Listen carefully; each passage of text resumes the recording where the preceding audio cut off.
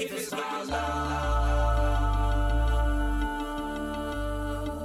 if it's about justice is waking. Hey, what's up everybody? This is Austin Haynes with the Waking Justice Project, and this is your daily wake-up call. Here's what the Corporatocracy is up to today, November 25th, 2019. This is our Monday Roundup edition in case you missed any news last week. You can visit our website at wakingjustice.org for more details. Here are the headlines. Every Friday, we spotlight one of our favorite indie journos who's working to expose the hard truths of the U.S. corporatocracy. These are the revolutionary journalists who make us ask, why aren't we all freaking out about this? We call it Freak Out Friday, and last Friday, we shined the spotlight on indie journo Eddie Conway. Eddie is a living legend. His story is incredibly inspiring.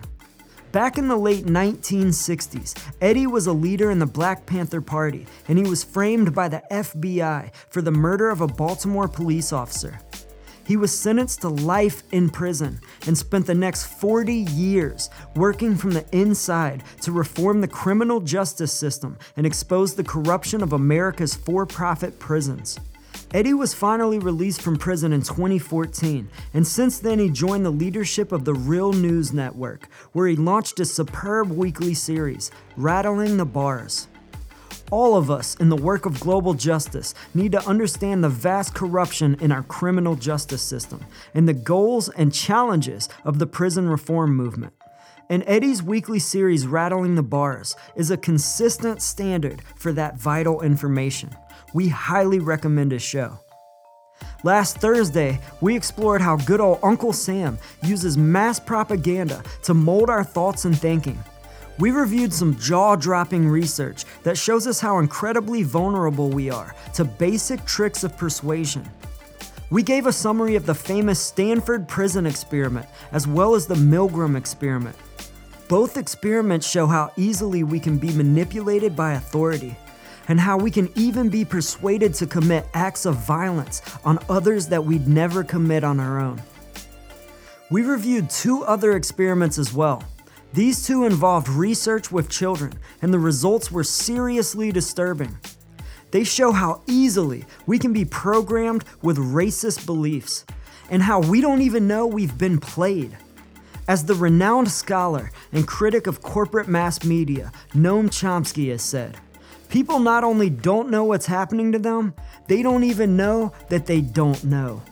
But the results of these studies and the knowledge they give us can be used to inform the mass awakening, collaboration, and integration that's so urgently needed across all sectors of global justice.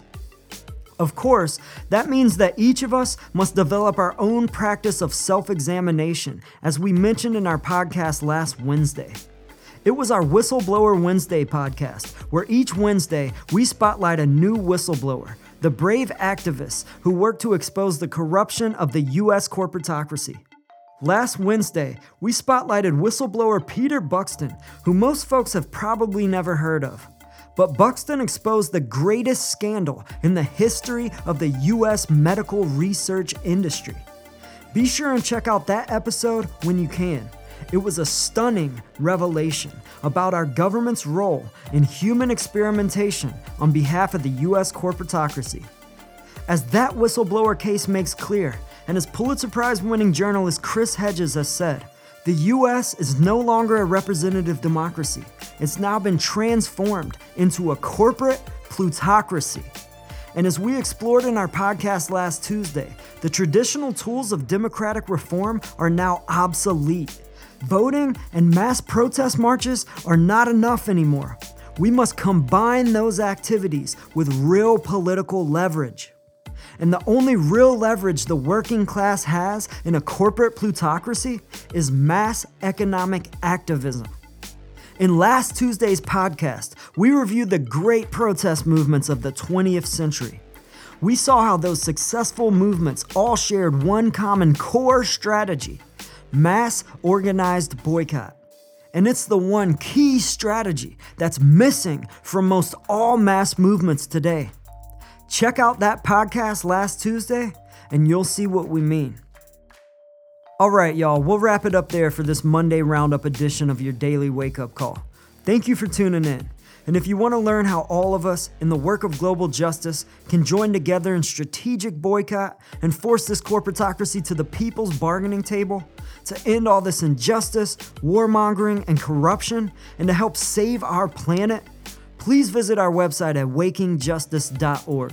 You can check out our About page and listen to our first podcast. And if you want to get involved, please fill out the contact form at the top right of the homepage. Or you can email us at info@wakingjustice.org. We'd love to hear from you. We're running out of time, y'all, so join us. Peace. You must be involved in the struggle for freedom and justice. If it's about love, if it's about justice is waking, justice is rising, justice is waking, justice is rising, if it's about love, justice is rising, and it ain't just us, it's all of us. If it's justice is waking, justice is rising, and it ain't just us, it's all of us. If it's about love, may every soul unite, tend the fire and let old coals relight. I'm a citizen of the world and we fight for the rights of everybody to live a truly free life. Red or yellow, black or white, left or right, gay or straight, human or animal, all life. Cause what matters is what is in common. If you know it, stand tall and keep dropping the knowledge. justice is waking, justice is rising, and it ain't just us, it's all of us. If it's about love.